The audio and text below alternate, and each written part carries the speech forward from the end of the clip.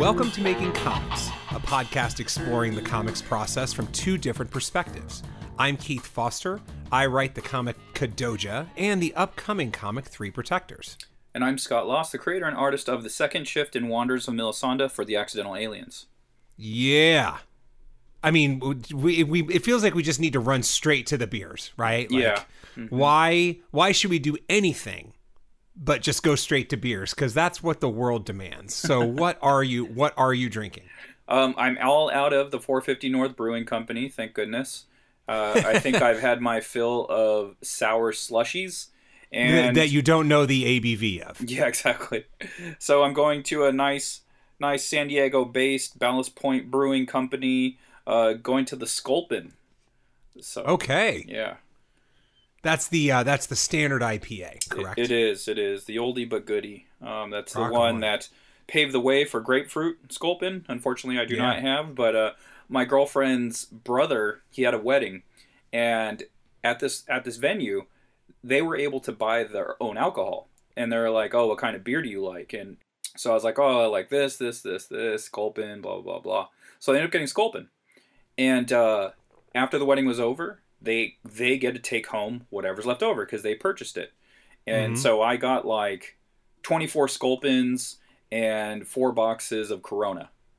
Oh my! Yeah, because he's not a beer drinker, so he didn't want it. So he goes, "Hey, do you want these?" And I was like, "Yeah, I'll take those." Yeah, dude, that's nice. That's nice. For my wedding, it was the same thing, but I obviously picked it, and I had a fair amount of beer drinkers, so I went with the option that I felt was the greatest good for the greatest number of people, which was Modelo. That's what I went for. Okay. It's hard to go wrong with Modelo, man. Yeah. It's a delicious Caribbean lager. Yes, we could have gotten a lot snazzier, but you want something people are going to enjoy and something that's good. So Yeah. Modelo, and I still had a ton left over to that point. Yeah, equivalent to the Corona, so it's all good. Yeah. So for what I'm drinking, to quote Lil Jon, I'm getting crunk. I'm not sure Lil Jon actually said that, but he's definitely the typification of that movement. I got Asylum Belgian style triple, my friends. And we know what that means. It means I'm going to get crunk as fuck because it's 11.8% alcohol. Oh shit. Okay. Dude, Gary threw the gauntlet down. I'm just running with it now. Yeah, the Sculpin's 7, so that's not too bad. Bitch talk is what you are talking right now. Actually, I want to mention something, which is I've been going through a lot of my beers because I had a big Tavo order come through. I had some other things. I really was talking up Kona Brewing because Kona makes a lot of beers I like. They make Longboard, which is a fantastic lager. They make Big Wave, fantastic golden ale. I generally like all their IPAs. I was talking them up at a party to some friends, and I'm like, I think I need to go right to the supermarket after this and get myself a combination pack of Kona beer, and that's exactly what I did. Nice. So I've been alternating that with my Fancy Pants IPAs I have. But so yesterday I'm at work, and I'm like, these goddamn Trader Joe's Crunchy Curls are just salted cocaine is what they are. I can't stop eating the damn things. They are amazing. So I wanted to go on my lunch break to Trader Joe's and get that. So I got that. I got a couple of other snacks I wanted, and damn it, the lentil snacks and the potato chips are on the aisle facing the beer in this Trader Joe's. So I was like, see if there's anything interesting. And there were a few interesting things, and one of them was this Asylum. One of them was, so for those of you that do your booze shopping at Trader Joe's, which I recommend because it's very easy to get singles and they have a great selection of local breweries. I also got it was like a Christmas ale by someone, and it is also a triple, a Belgian. And then I saw an interesting beer, which I almost opened tonight, but I think I'll save it for next week. It's by Yunta in Utah, and it is I'm trying to think, it's like a peppermint cookie stout or something like that. Okay. Yeah. So I was like, I'm almost there. I'm almost ready to kick it into Christmas mode here holiday mode, because when this airs, it is November 29th. So it is officially the season because we just got through Thanksgiving weekend in America, and everywhere else around the world that doesn't have it, we're all gearing up for the holidays, whatever holiday that is. Everybody's got holidays generally that fall around this time of year, except for maybe Asia. But anyway, so I got, and it's amazing how sometimes a few beers stirred in the collection make the whole thing pop. Because it's like, yeah, now I can go back and forth between a Belgian and maybe an IPA tomorrow and maybe a lager the next night. I have that nice variety where when it was just lagers and IPAs, I felt a little stagnant maybe. Mm-hmm. So yeah, I put a little kick into it, and I'm going to put a little kick in my own pants for this 11.8 that I'm down in right now. Nice. But so I am hosting, which means you are going first, friend. So what was the first thing that you did this week? It has been a week of updating the Kickstarter graphics and project, like the descriptions and stuff like that. Just trying to maximize the Kickstarter itself, and also working the flats for the second shift issue 12, which is this year's Drawtober, turned into a fully formed comic. So working on the flats for that, I only have about 5 pages left. Oh. At this point, yep, to flat, and then to work the pages that are new. So that was something that I wanted to do different this year. Instead of just having only the Drawtober days in there as the comic book. Like if you go through my Instagram, you'll see that is a coherent story. You can read it without dialogue. That is that. But I wanted to give the people that buy the comic book something else, something a little bit more. So there's more transition panels. There's a whole extra page, and just want to do something more. You know, I don't want people to feel ripped off. Like, well, I could have just got this for free. You know, so it's you know, you get the colored version, you get the lettered version, plus you get some extra pages. Nice. Speaking of Mamba mentality, how much more comic can I make? More comics. More comics. How many more pages? More pages. Exactly. Well, that's cool. You are either double dipping or triple dipping, depending on how you want to talk about it, because simply by flatting and by managing the Kickstarter, you are doing double duty there. Yeah. Hey, how you holding up? We're a week in, right? Week in. How you feeling? How you feeling in the Kickstarter? You still got a long ways to go. Is it you still got some nice bits of vim in you, ready to attack this? Yeah, man, I feel good. I feel good about it. It's moving nice. It's progressing. I want to say better than the February Kickstarter that I did this year. And I'm definitely ahead number-wise from the previous Kickstarter at the same time. And I feel good about it. And so as this airs, you said it's the 29th, right, of November? Yeah. There's 2 days left. So this thing, 29, 30, and then, the December 1st at noon is when this thing expires. So if you guys haven't backed it yet, please back the Kickstarter. There's some nice tiers there for you. Check it all out. There's a all-inclusive tier. So if you don't have any of the second shift or any of my books, you can get it there. I think it's explainable as to why you're outperforming the last Kickstarter, which is I think you just have higher points of entry. Yeah. You have 2 books instead of 1, and you have multiple tiers where somebody such as myself can decide they want to get the variants. So they get the variants, and you're spending a decent chunk of change, but you're getting some great indie comics at great low print runs, and you're helping support the indie comics game. Yeah. I got the last few backers that I got were very high tier backers. So people that picked all of my so the tier is called all of my books. So the last, I think, 2 or 3 backers were the all of my books tier. So that's pretty cool. That's great. Yeah, I think about too many things. And one of the things I think about is how when I do Kadoja Volume 4, number 1, I'm going to obviously have a tier there, which is the whole story. And it will be the first 3 trades plus this. And I don't know. It seems interesting to me when you're getting the 3 trades plus a 4th trade, or 2 trades plus another trade. So I'll be interesting to see how it shakes out when it's trades plus comics. But something I might cop from you a little bit is to throw a couple comics in there, because I have some comics and maybe an extra issue or two would be cool. And come to think of it, Kadoja Declassified is part of canon as well, which is the interstitial piece that serves as a bridge between volumes 2 and 3. And there's some interesting continuity in there for people if they want to check it out as well. So it'll be fun, and we'll see what happens. But that's still a few months away for me to get that going. Nice. So for me, my first thing of the month is Novel November. Yeah, I'm going to use the trademark Scott Loss thing, as opposed to National Let's All Sit in a Room and Write a Novel in the Same Month, and let that month be November. Or whatever we're calling it. However that rolls off the tongue. How it does. I mean, that was very smooth, the way it just happened like that.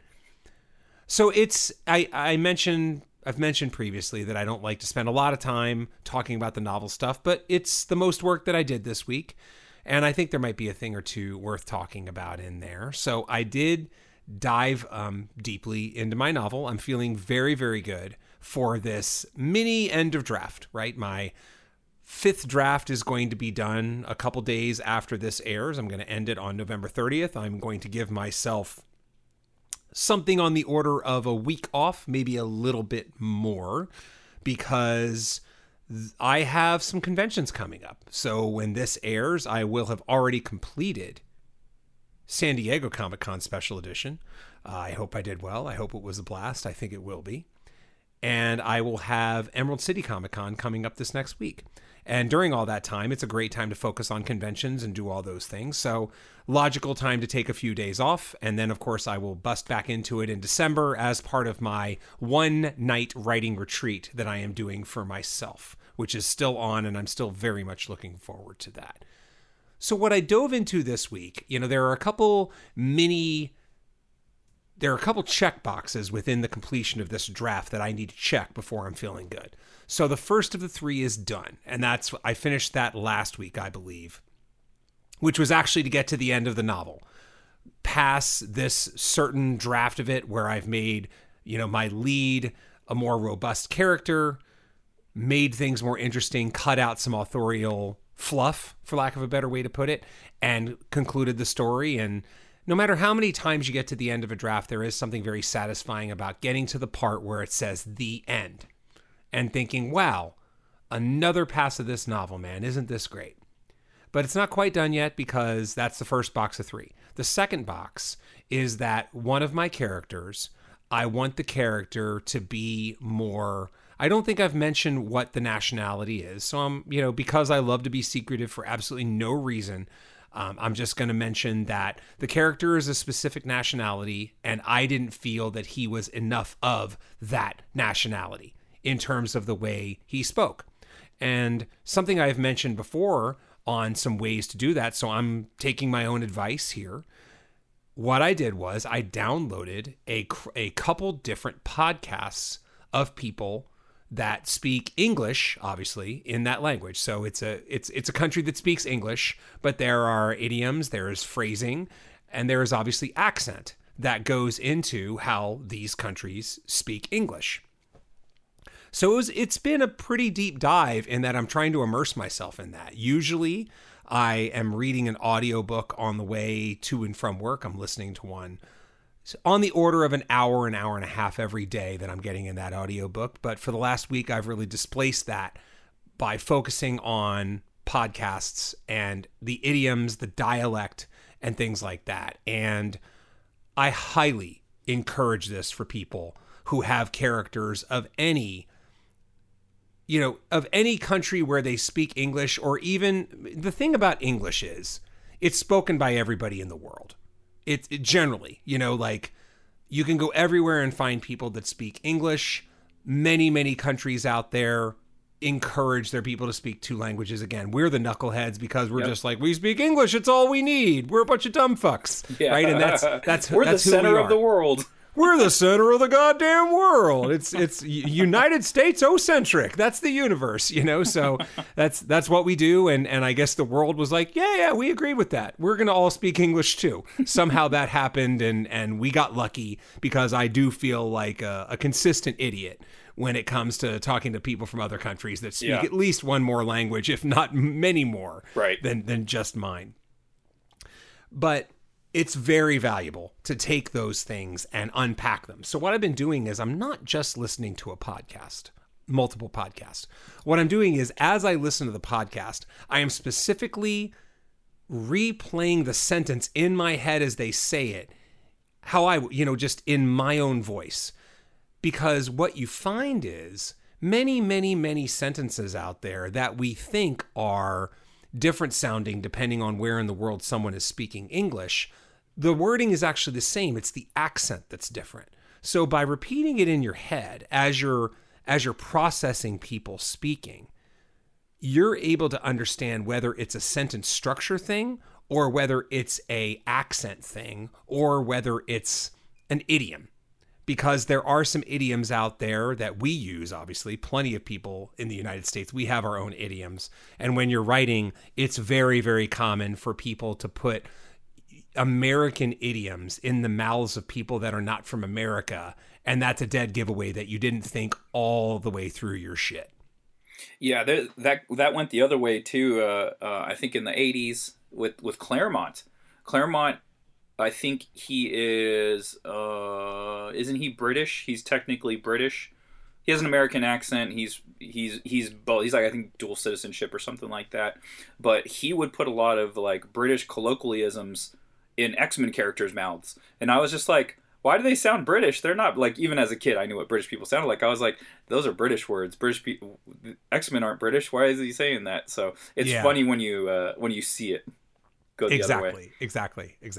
So it's been very helpful because when I got to anything that in my head, when I replayed the sentence speaking in Keith's interior voice, so we know it's American, I'd be like, now that's a different thing. And then I wrote that down. I made a note of it. And I was just like, okay, this is a thing that I can do. And there are other phrases and things like that where they're very similar to how we might say it in the United States, but they're different. And by putting those things in, so now what I'm doing is I'm basically almost done with that pass, absorbing the knowledge I have absorbed, and then putting it into this character's words. And the results, I think, are quite good. I'm happy with it. There's a couple of things that you always want to be wary of. You don't want to jambalaya that shit, which I've used that before. You don't want to just dump 17 colloquialisms in there so the person is speaking nothing but slang and dialect, etc. This is why it's helpful to make notes of the sentences that are in fact the same but are only differentiated by accent.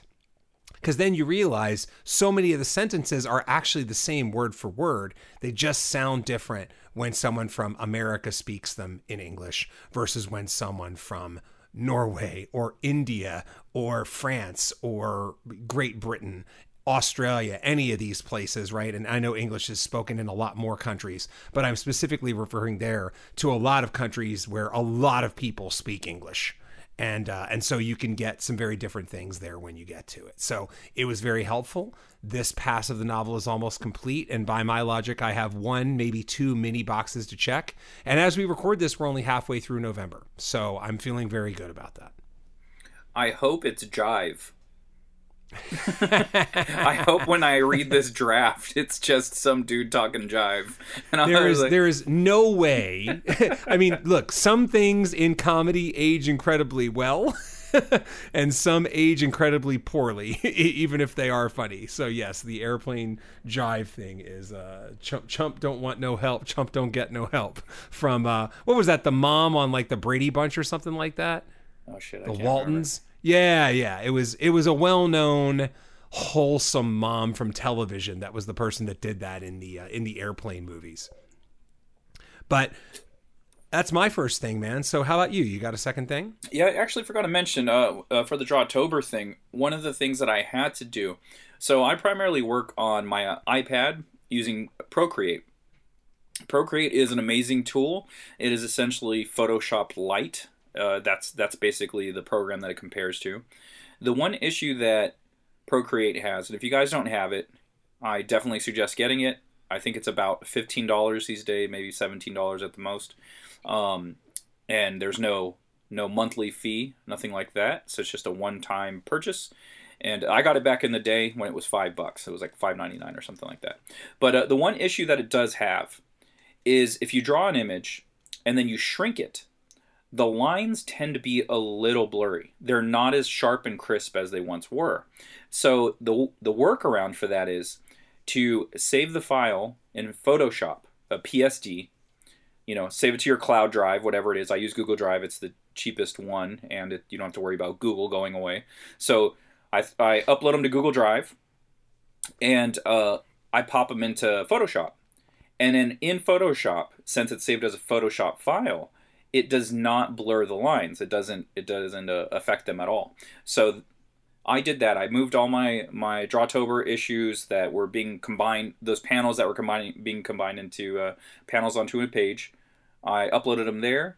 I configured them, rearranged them, tweaked them, and saved them back to the drive and sent them to myself. And then so that's a process that I had to do in order to get the best line I could for these pages. So that was the first part, and then after that, that's when I started the flatting process. Okay, so my second thing... Oh, go ahead. Do me a favor. Move that thing away. The can? Oh, it was the can. Oh, yeah. I see how it's in my face. I got you. It looked like you were one of the aliens in Godzilla versus Monster X. What the hell is that called? Invasion of Astro Monster. That's what it looked like. You had like this black neck ring, but it was the top of the can. Yeah, okay. Anyway, yes, that's much better. That's much better. So my second thing was actually something that was started last week that I didn't get to mention because we had Gary on, and we had so much to talk about. And you guys listen to that episode, we had a ton to talk about, and it was a good conversation. But my commissions and freelance work has started back up. I finished a wrestling toy, and I have a bunch more on the list. So my client said, hey, get ready. I got about 10 deep for you. So hopefully those will all come pretty soon. In the month of December, so I can get paid. Some Christmas presents will be bought, taken care of, and I won't be hit too hard financially in the pocketbook. Thankfully, I have this freelance work coming in. And also heard back from the mermaid client. So I sent him something right back. So he's like, hey, my email's open. Feel free to send stuff over, which I did. I had something pending. Like, as soon as he said, hey, don't send me anything, I already had the corrections on the draft that he wanted. And so as soon as he said it was good, I sent him his way, and he sent some notes back. He wants some more details, he wants this and that, and honestly, I've been so swamped with the Kickstarter, I'm like pumping the brakes on it for a second. I think this coming week, that's when I'll get back on it, because I'll be a little more focused. But, like I mentioned earlier, it's just all about these tweaks to the project. Like something that I was missing from the Kickstarter description was what happens in the books. I was talking about the books themselves and like the order of the process and everything, but I didn't even talk about what's going on in the books. I did upload the art so people can, you can visually see what's going on, but to know the overall plot was something that I needed to put in there. And so that's something I put recently. So guys, learn from my mistakes. I've done freaking 10 of these things, and for some reason that escaped me this time around. And so I corrected that, and everything's looking good. Good. And that actually brings up the larger note there, which I somehow don't think we've talked about on previous Kickstarters. By the way, hello 11.8. It has been cleared for landing, because I'm like halfway through this bad boy, and all of a sudden Coherent Thoughts are just really, really hard. It's a good thing you're hosting this week then. It's a great thing. It's a great thing I'm hosting. And of course, I forgot what I was going to say. No, I did remember. One thing I don't think we've mentioned before about the Kickstarters is one of the most important things you can do, which we did not mention somehow, is put as much art from the book in the body of your Kickstarter as you can. Covers, interiors, a mention of the story, like Scott is saying. Nothing in my opinion, is going to sell your book as much as that. You can talk about a lot of things, and it's okay to talk about a lot of those things. Story, there is no rule on how long stories should be, and generally the longer the better. The more you're sharing, the more you're talking about, the more you give people to look at and read, to be excited about, the better. So yes, make sure that you are including some art and some text on what the story is. Absolutely. The one of the things that I will not do is back Kickstarters if I don't know what the interior art looks like. So my Kickstarter does have a lot of alternate covers. So the standard Kickstarter for me is the standard cover, the Kickstarter exclusive cover, and one other variant. And then, so the variant tends to be a higher priced item. The Kickstarter exclusive is somewhere around 15, and then the standard is cover price as I would charge at a convention, which is like $5. So that's what I normally like to do. This one, I actually had an extra piece that I had commissioned a while back, and then the artist was just like, oh, hey, I did this a couple years ago. Here it is. And I'm like, well, he's posting up on it, and yeah, and it has been a while, so might as well just throw it up on a Kickstarter. So issue 10 actually has 4 variants as opposed to 3, and then issue 12 has my standard three different variant covers. So I like to include all those so everyone knows what's going on, what they're purchasing, but I also always have to have interior art. I will not back a Kickstarter if I do not know what the interior art looks like. So a famous creator just posted up, or his proxy, because he does not use social media, but he posted up on his Kickstarter, hey, this creator did an alternate cover for this book. It's got 2 days left. Here, check it out.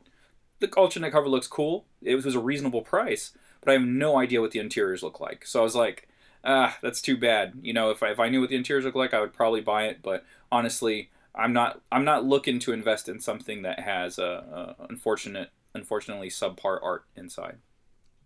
Yeah.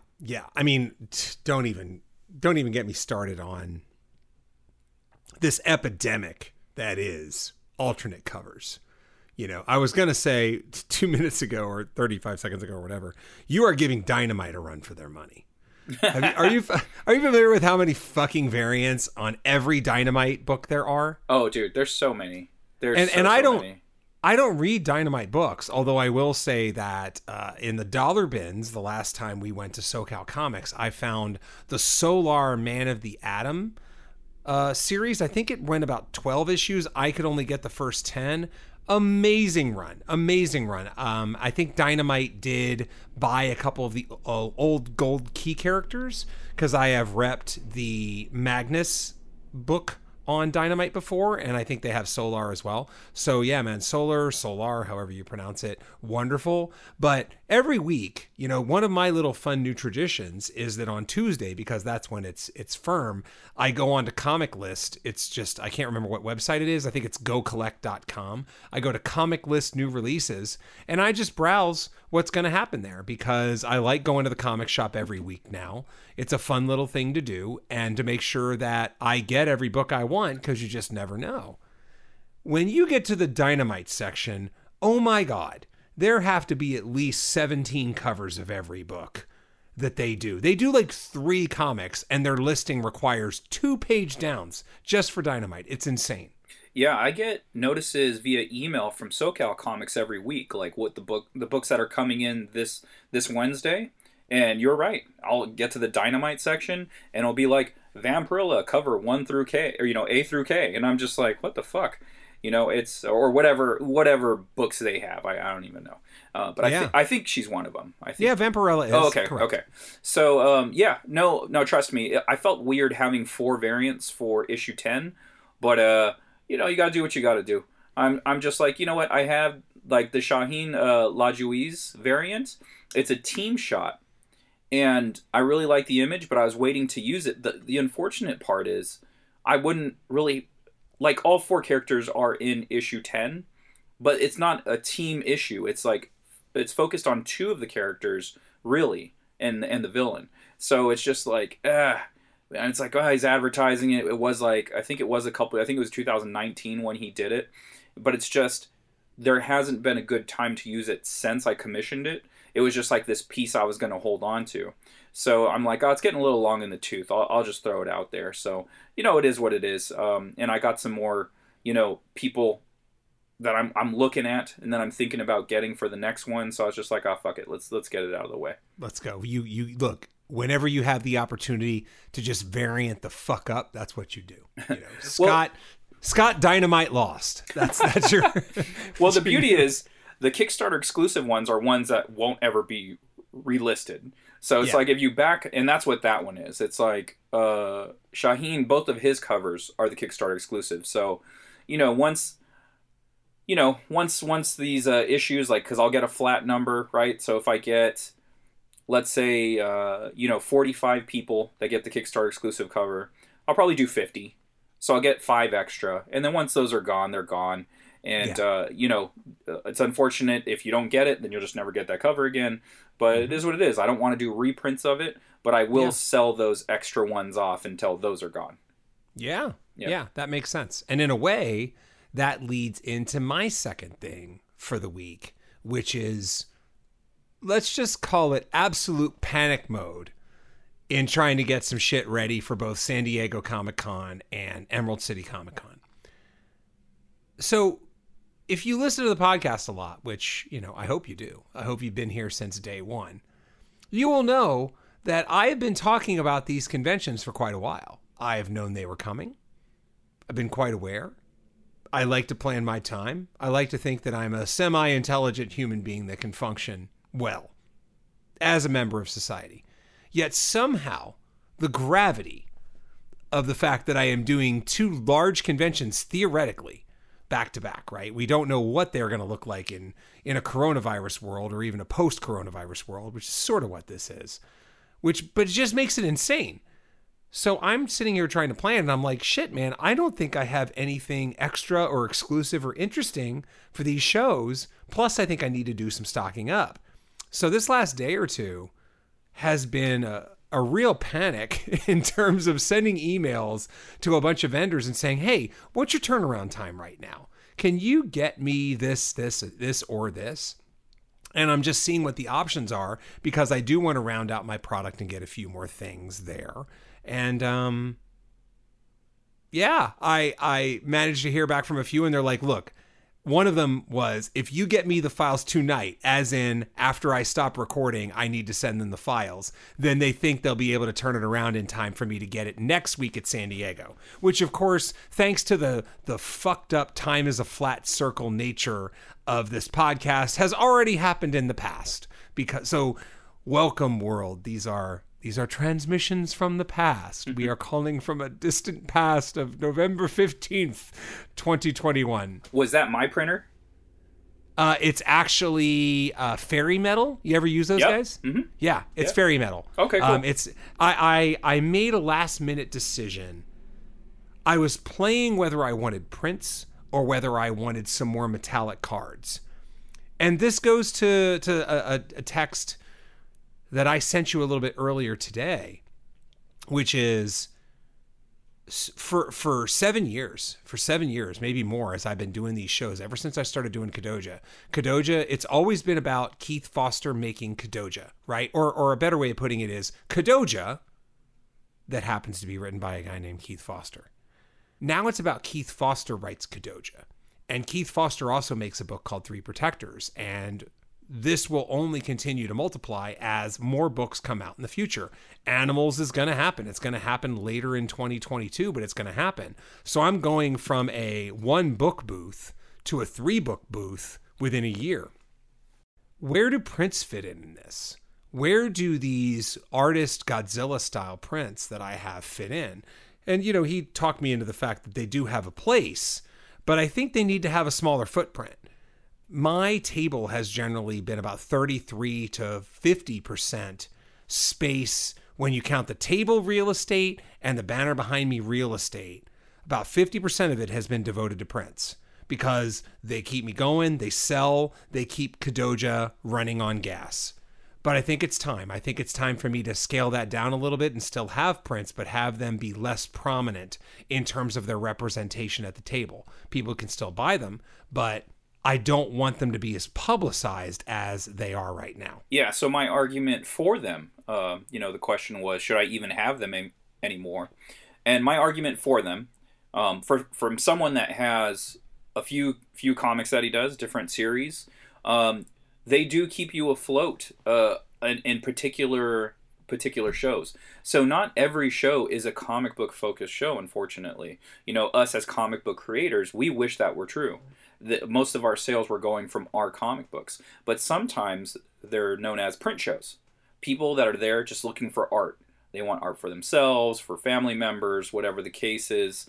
And sometimes you can make most of your nut selling prints. I've had quite a few shows where I've only sold like one set of books, and the rest were all all prints. And I made a hefty sum of money off of those prints. So I'm not gonna turn away that money because it helps me create more comic books. Okay, now I get a print. Now I get to pay my colorist, my letterer, etc. And so it's a necessary evil. But it's always about the balance. So if you guys are out there and you're creating your comic books and you're doing prints, make sure you're not letting prints run your booth.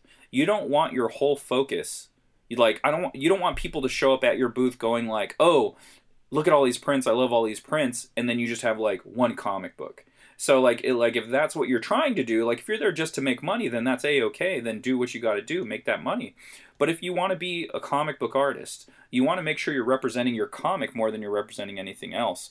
And so you do want to have a place for those prints. You don't want them to be the main focus of your booth, unless you find out while you're at that show, oh, this is a print show. Yeah. Or to quote the immortal Grady in the movie DC Cab, don't let your... Grady was not Grady in DC Cab. Did you ever see the movie DC Cab? I have not, but it's a good quote. You know the 11.8% is hitting. Yeah. If I am referencing. So I first of all, I think this is the movie DC Cab. It had a song by Irene Cara in it called Just Our Luck, and it was about driving cabs, I'm pretty sure. And I'm also pretty sure the guy who played Grady from Sanford & Son was in fact in it and said that immortal line, which is well known by all cinemaphiles. Anyway. So in this instance, your would be your wallet. So yes. Yeah, don't get a what's the phrase I want? Don't be seduced by the easy dollar. Seduced. There we go. Better way to don't be seduced by the easy money that comes with prints. Look, here's a fucked up breakdown of this. A comic book on average costs, a standard comic book on an indie book, $5, right? You can charge anywhere between $5 and $10. $10, you're being a bit of a dick depending on the page count, but $5 to $10 is reason. I can't say 10. 10's not reasonable. $8. $5. $8. 5 to 8 is reasonable for an indie comic book, right? That's countless hours that you put into that book, whether it be you doing pencils, inks, colors, writing it, all of the above, lettering it, all of that. You put countless hours into that book. You may pay other people to help you produce that book. You may pay a writer, you may pay an artist, a colorist, a letterer, whatever. The print is one drawing that you can reproduce multiple times over and sell multiple times over. And it costs you probably, depending on your printer, anywhere 50 cents to $2 if you're going to get ripped off, right? Like, $2's a little high for my blood. But I've had the good fortune of finding some very reliable, high-quality printers at a very reasonable rate. So 50 cents to $2 per print, right? To do one image that you sell for $10 to $20. So the money that you're going to make on that one print is so much more than you're going to make on that comic book. You're going to have to sell so many comic books in order to make that money back, unless you're doing a crowdfunding thing. Here's something else I suggest you. Like, we're going to go a little bit all over the place for this episode, just so you guys know. Yeah, we are. We're everywhere. We're fucking everywhere.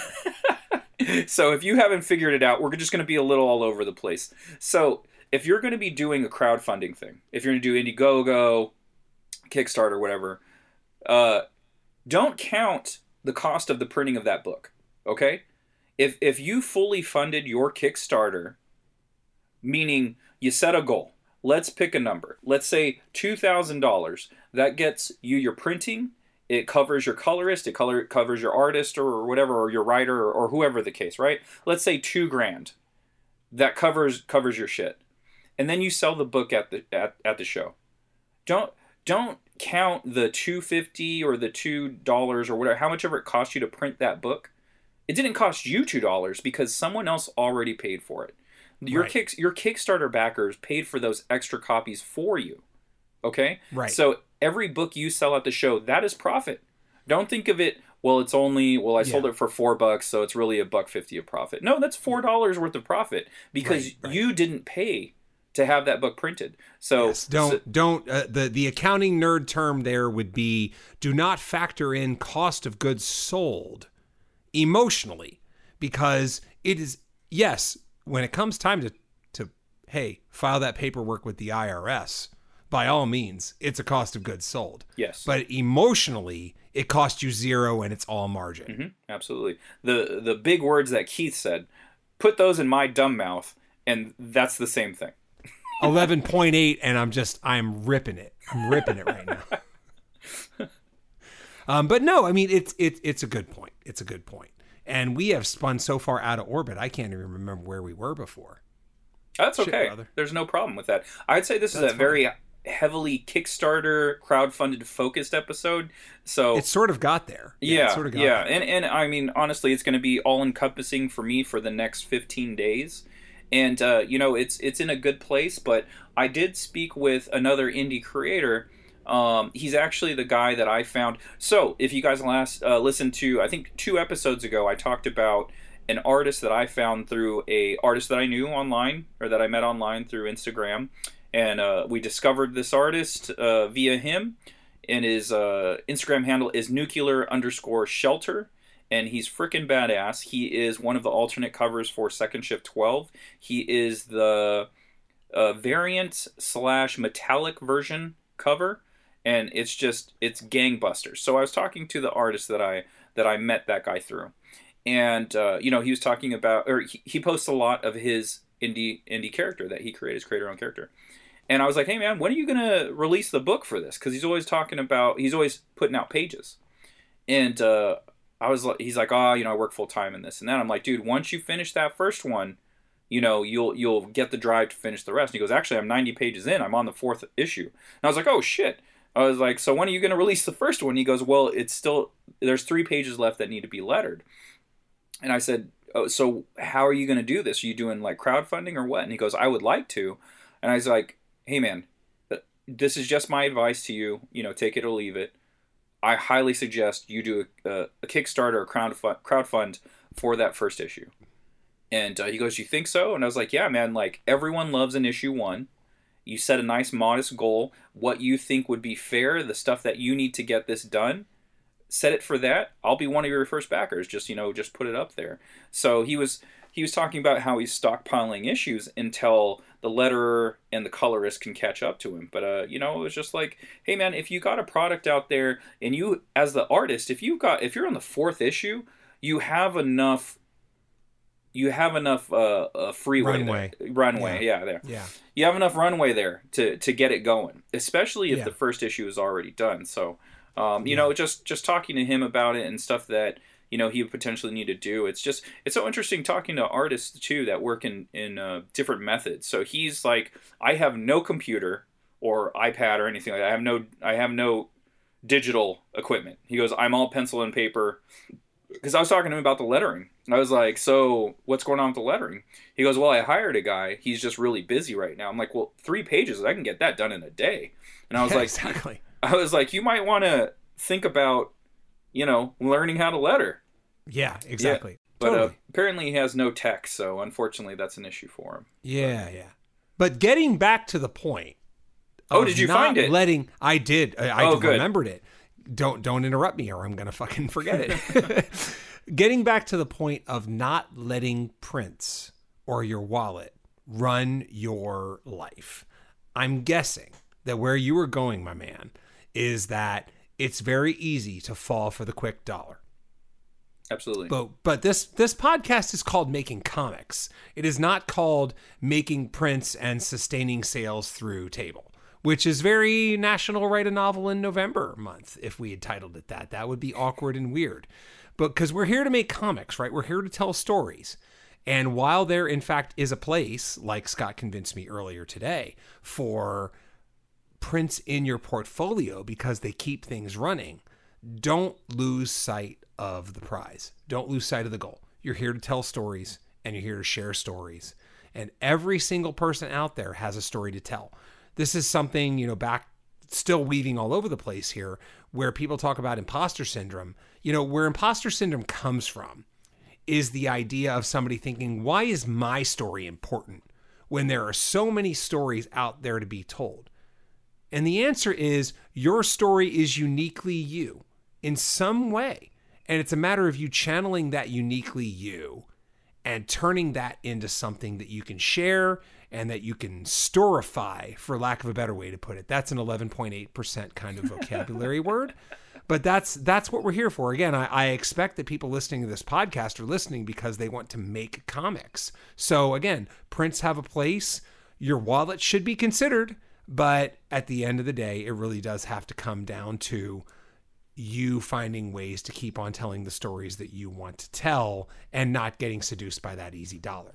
By being a person who has just run many, many laps on the music circuit, there is a total parallel here on the music side, right? And the parallel is that band that starts to get a response from the crowd by playing covers. And then over the years, you become less original and more cover. Or you start as cover, but you become this infamous joke among bands where it's kind of like, well, we're playing covers, but we're going to stir in some originals every now and then and hope to get people hyped to our originals. I'm going to tell you right now, that is never going to happen. People are going to respond to the covers just like people are going to respond to that piece of art you do of Iron Man or Wolverine or whatever. It's what we all know as comic fans, as music fans, as whatever kind of fans. So it's, friends, you are here as part of a bold adventure to tell your stories with your characters in your voice. We encourage you to keep doing that.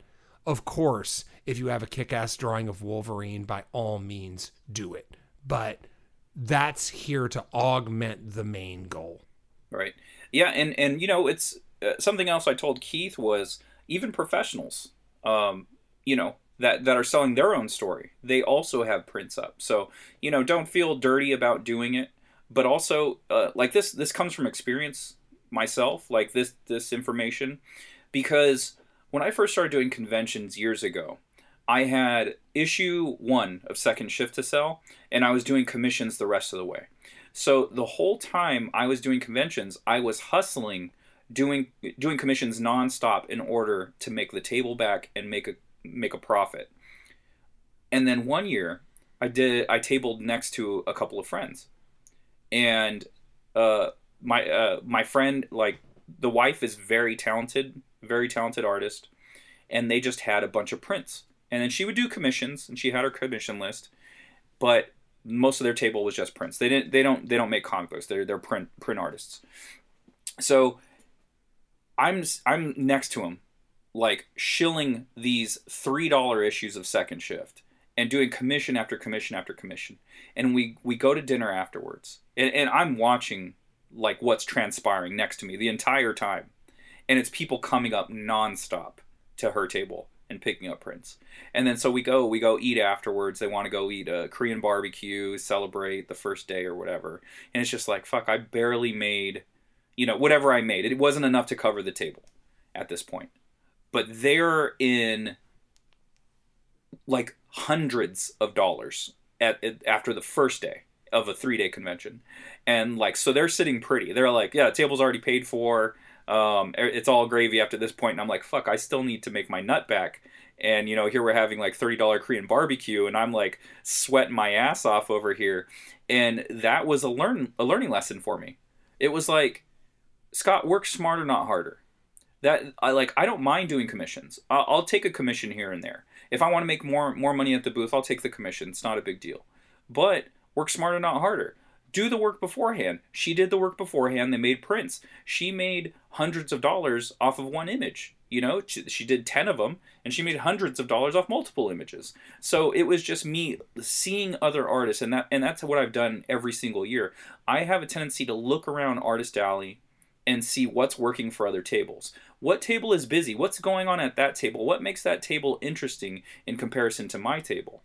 You know, okay, the quality of art, pretty much the same. Okay, that's not the issue here. What's going on? Oh, they have big price tags on everything. Okay, because something we've talked about on this podcast, some people, some comic collectors or art collectors are introverts. They don't want to have a conversation. They want to know how much stuff costs.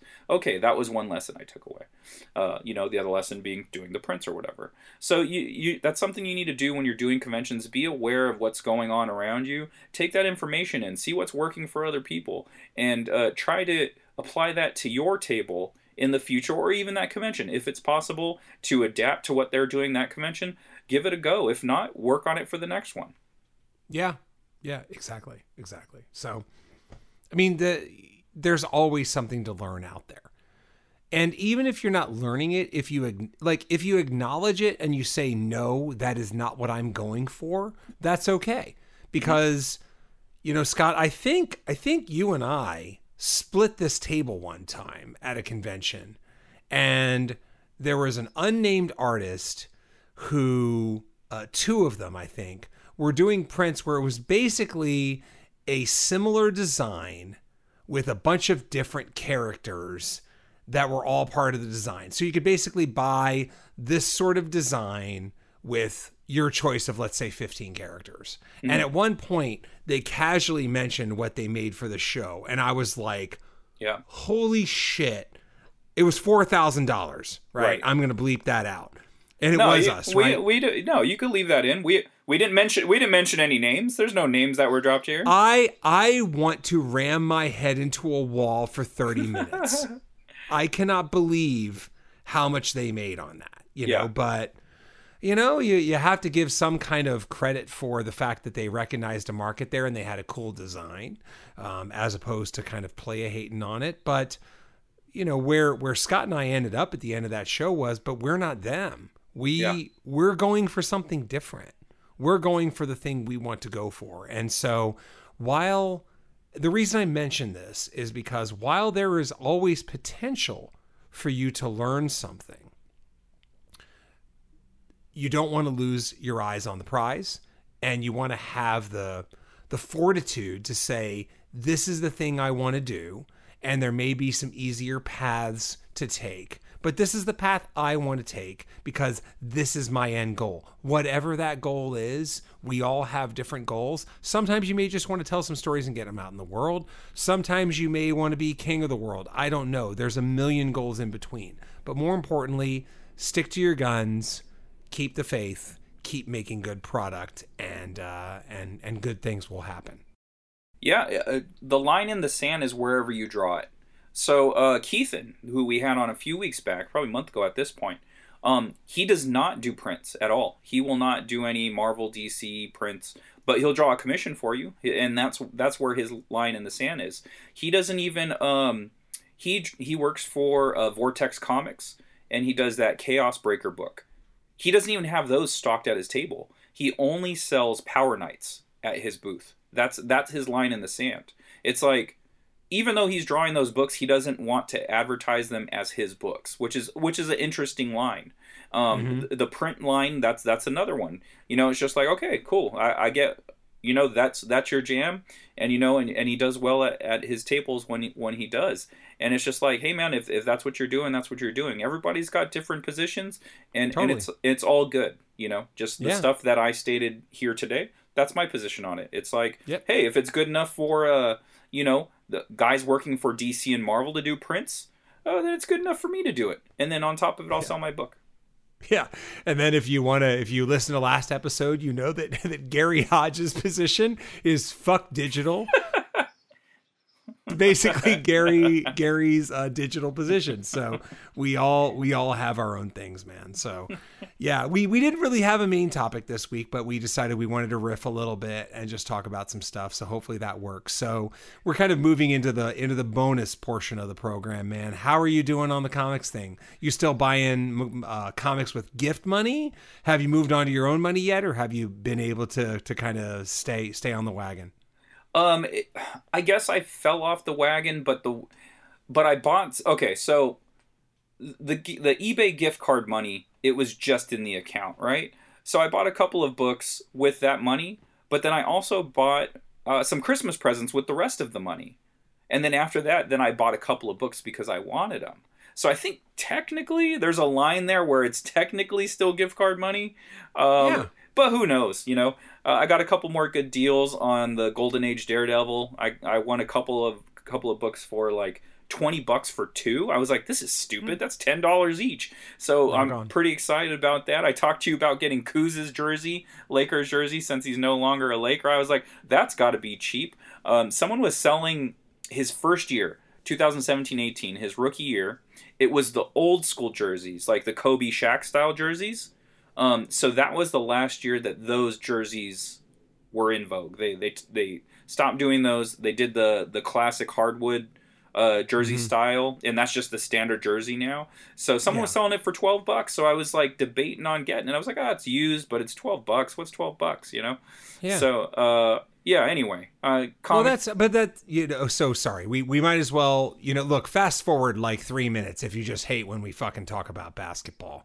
But my logic earlier was because I was bringing up that the Sixers finally put their sweet City Edition jersey on sale. And they had made a little bit of a mistake in that the one player they clearly printed up a bunch of jerseys for was Ben Simmons, who has said he doesn't want to play for the Sixers anymore, is claiming that he's burned out mentally. It's just been a total strange story. And of course, I get the email and it says, hey, Sixers jerseys are on sale with the new City Edition. I'm like, yes, I finally get to buy this thing. And then it's like, Ben Simmons? Come on, man. Like, I got 2 Ben Simmons jerseys already. I don't want this one.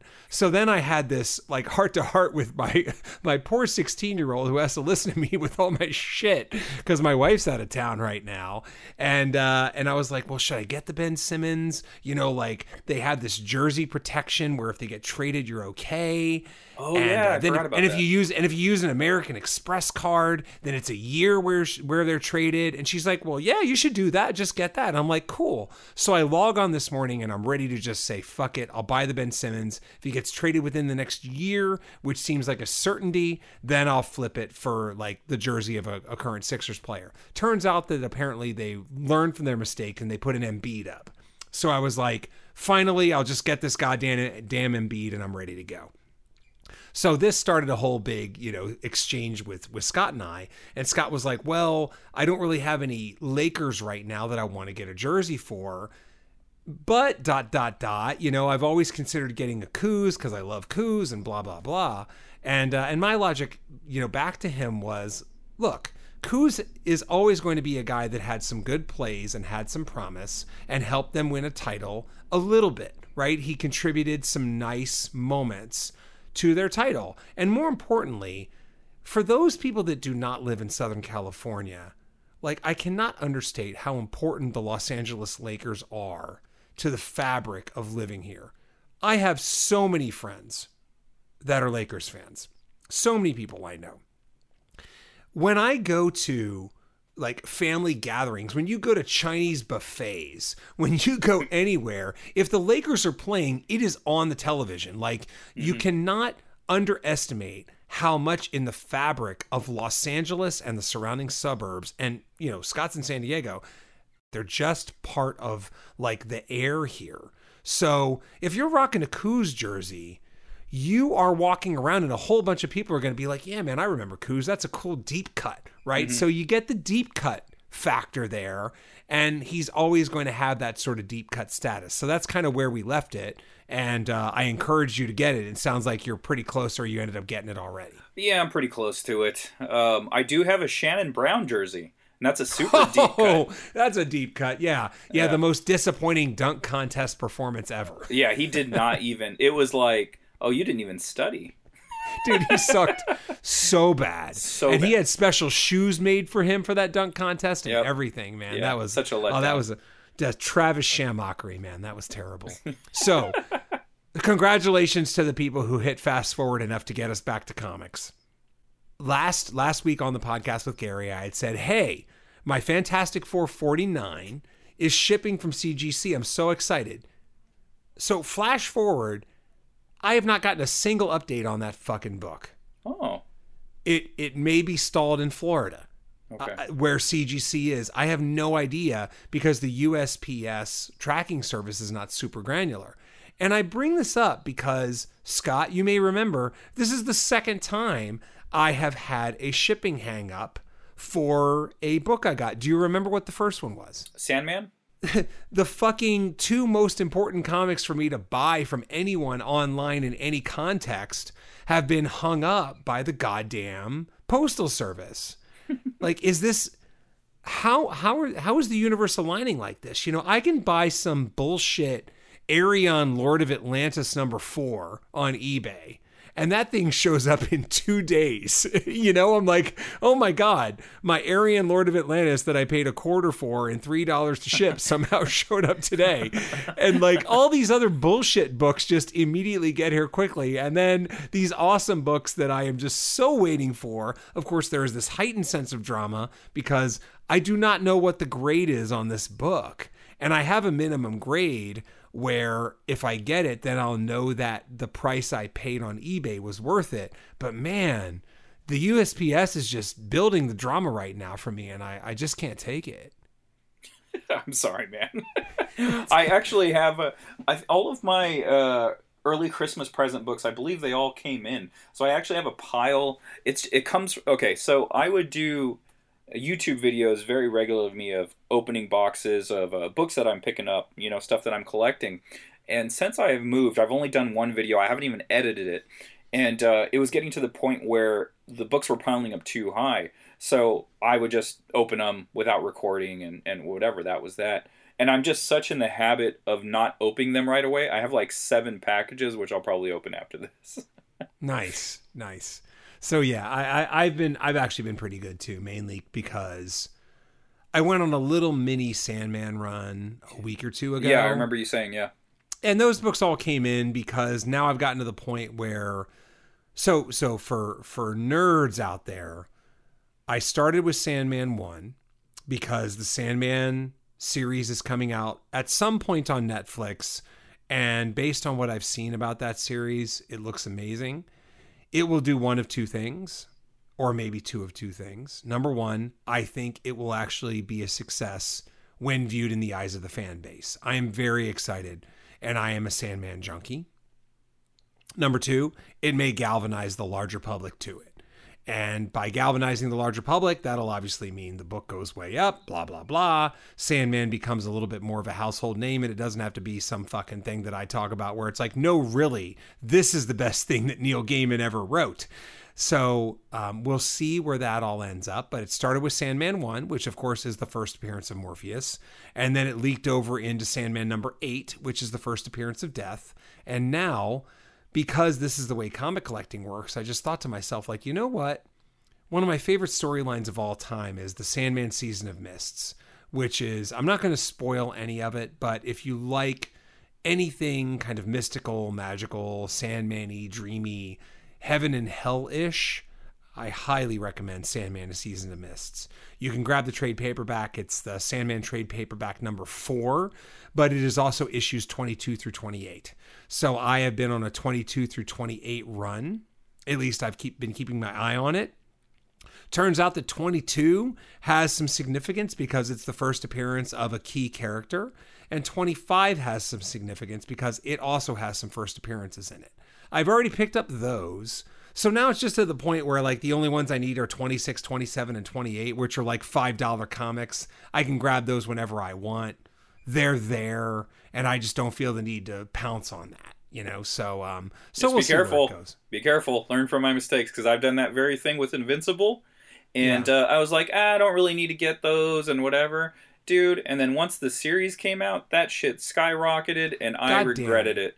God damn you! Learn from my mistakes, dude. Don't clean the run. Just get the run while it's low. Get it while it's low. Why the fuck do I say things to you? Because I need you to learn from my mistakes. Damn it.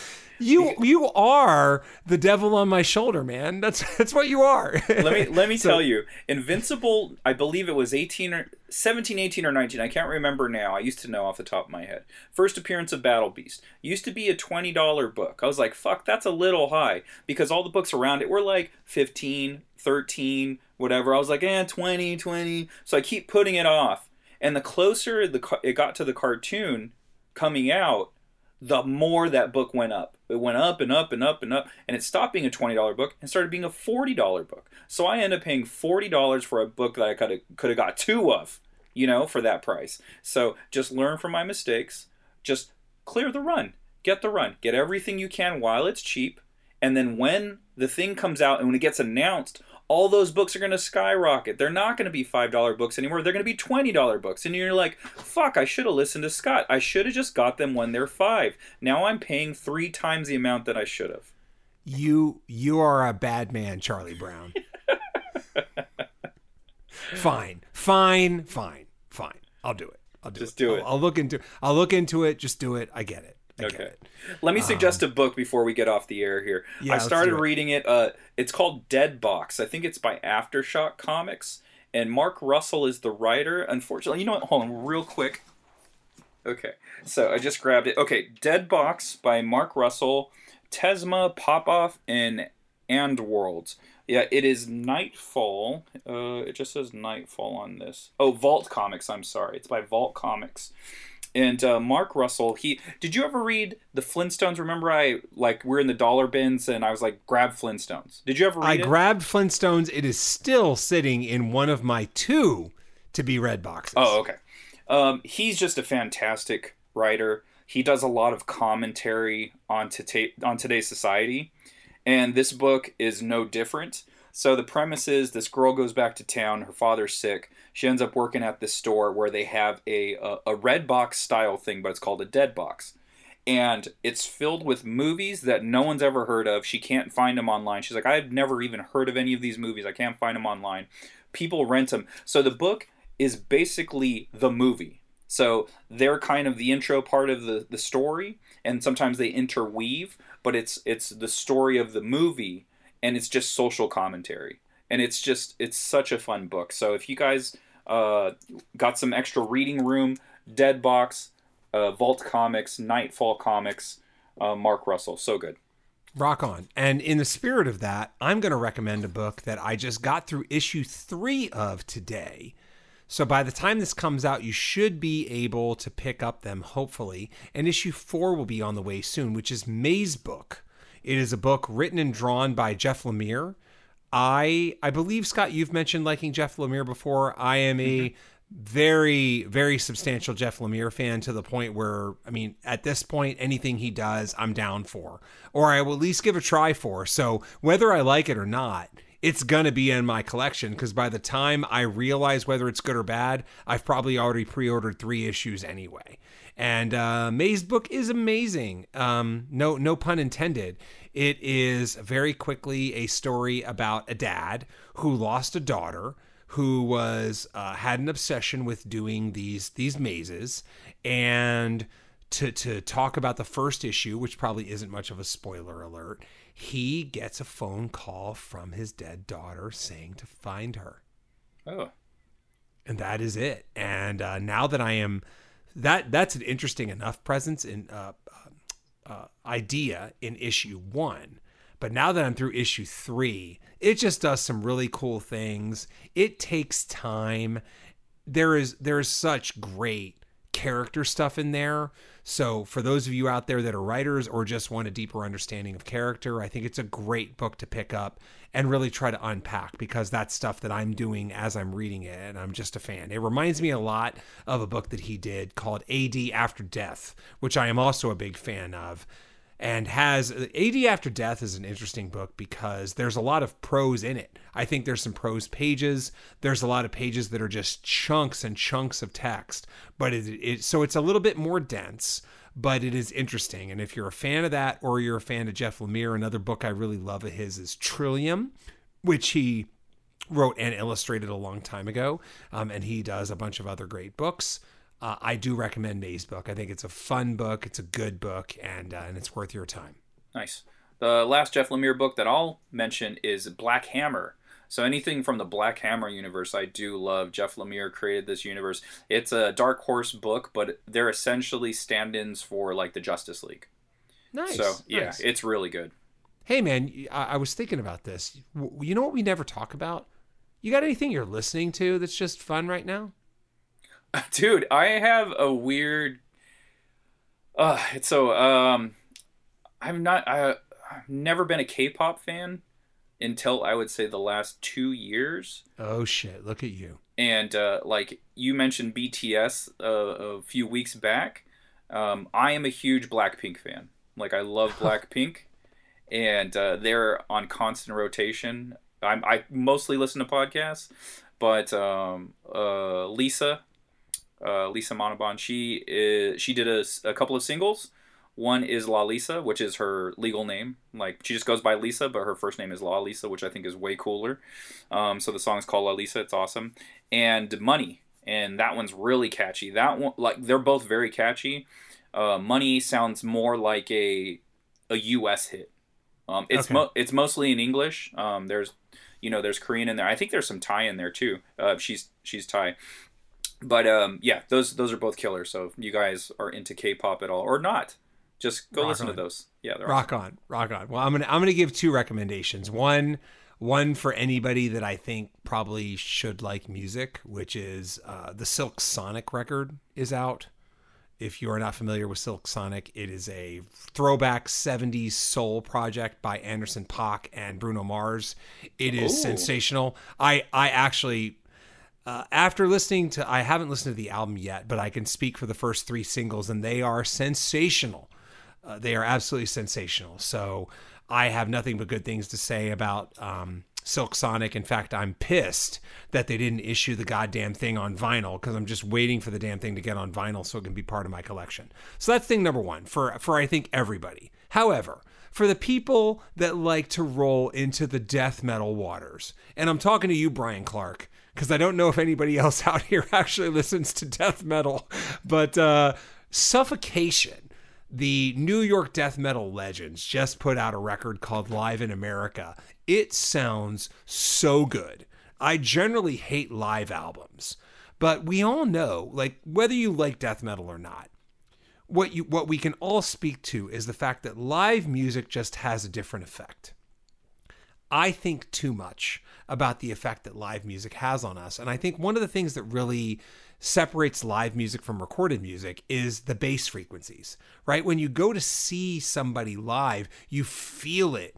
The guitars are chunkier, or the bass is lower, or whatever it's going to be, right? Even if you listen to country music, the bass is going to just reverberate in your spine, and that's what I feel. The amazing thing about this Suffocation record is it somehow gets that. And it's like a greatest hits tour through their catalog, but everything sounds amazing. And it's got this great live sound. Props to the people who engineered it. It sounds incredible. I have been listening to it, obviously, when kids or wives are not in the car, because I would not subject them to that. But anyway, so yeah, just random shit to throw out there. Nice. And Silk Sonic is now downloaded onto my iPhone, yes, dude. And I'll be listening to it in the car. Dude, so good. In fact, I think we were talking about... Huge Bruno Mars fan, by the way. Oh, my God. We were talking about it because when we went to Harlan, remember that first time, they had a beer called Leave the Door Open. I think I told you about this, right? And I ordered it by singing it. I said, okay, so I'm going to get a flight, and for my first beer, I'm going to leave the door open. And then the person sang it back to me, and she was like, nobody gets that. And I'm like, how does nobody get it? It's like this huge song, like they don't realize that you called a beer Leave the Door Open. Anyway, so fun Harlan deep trivia there. But anyway, so you can find me on Instagram at Keith_Decibel. That is Keith doing stuff. And you can also find me at Kadoja Kaiju. That is all things kaiju related, giant monster related, etc. And you can find me at Scott Lost, SCOTTLOST, and Facebook.com/Scott Lost. Yeah. And when it comes to websites, you can find me at KeithRFoster.com. There are some articles that are well aged.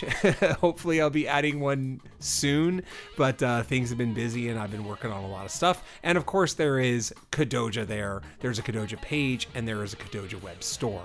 I had a great note while I was doing some internal stuff with Mike from 215, and he was talking about Kadoja, and he said about Kadoja, which I'm going to paraphrase here, you know how when you watch a Godzilla movie, the parts with the people are boring and you're just waiting for the monsters to fight?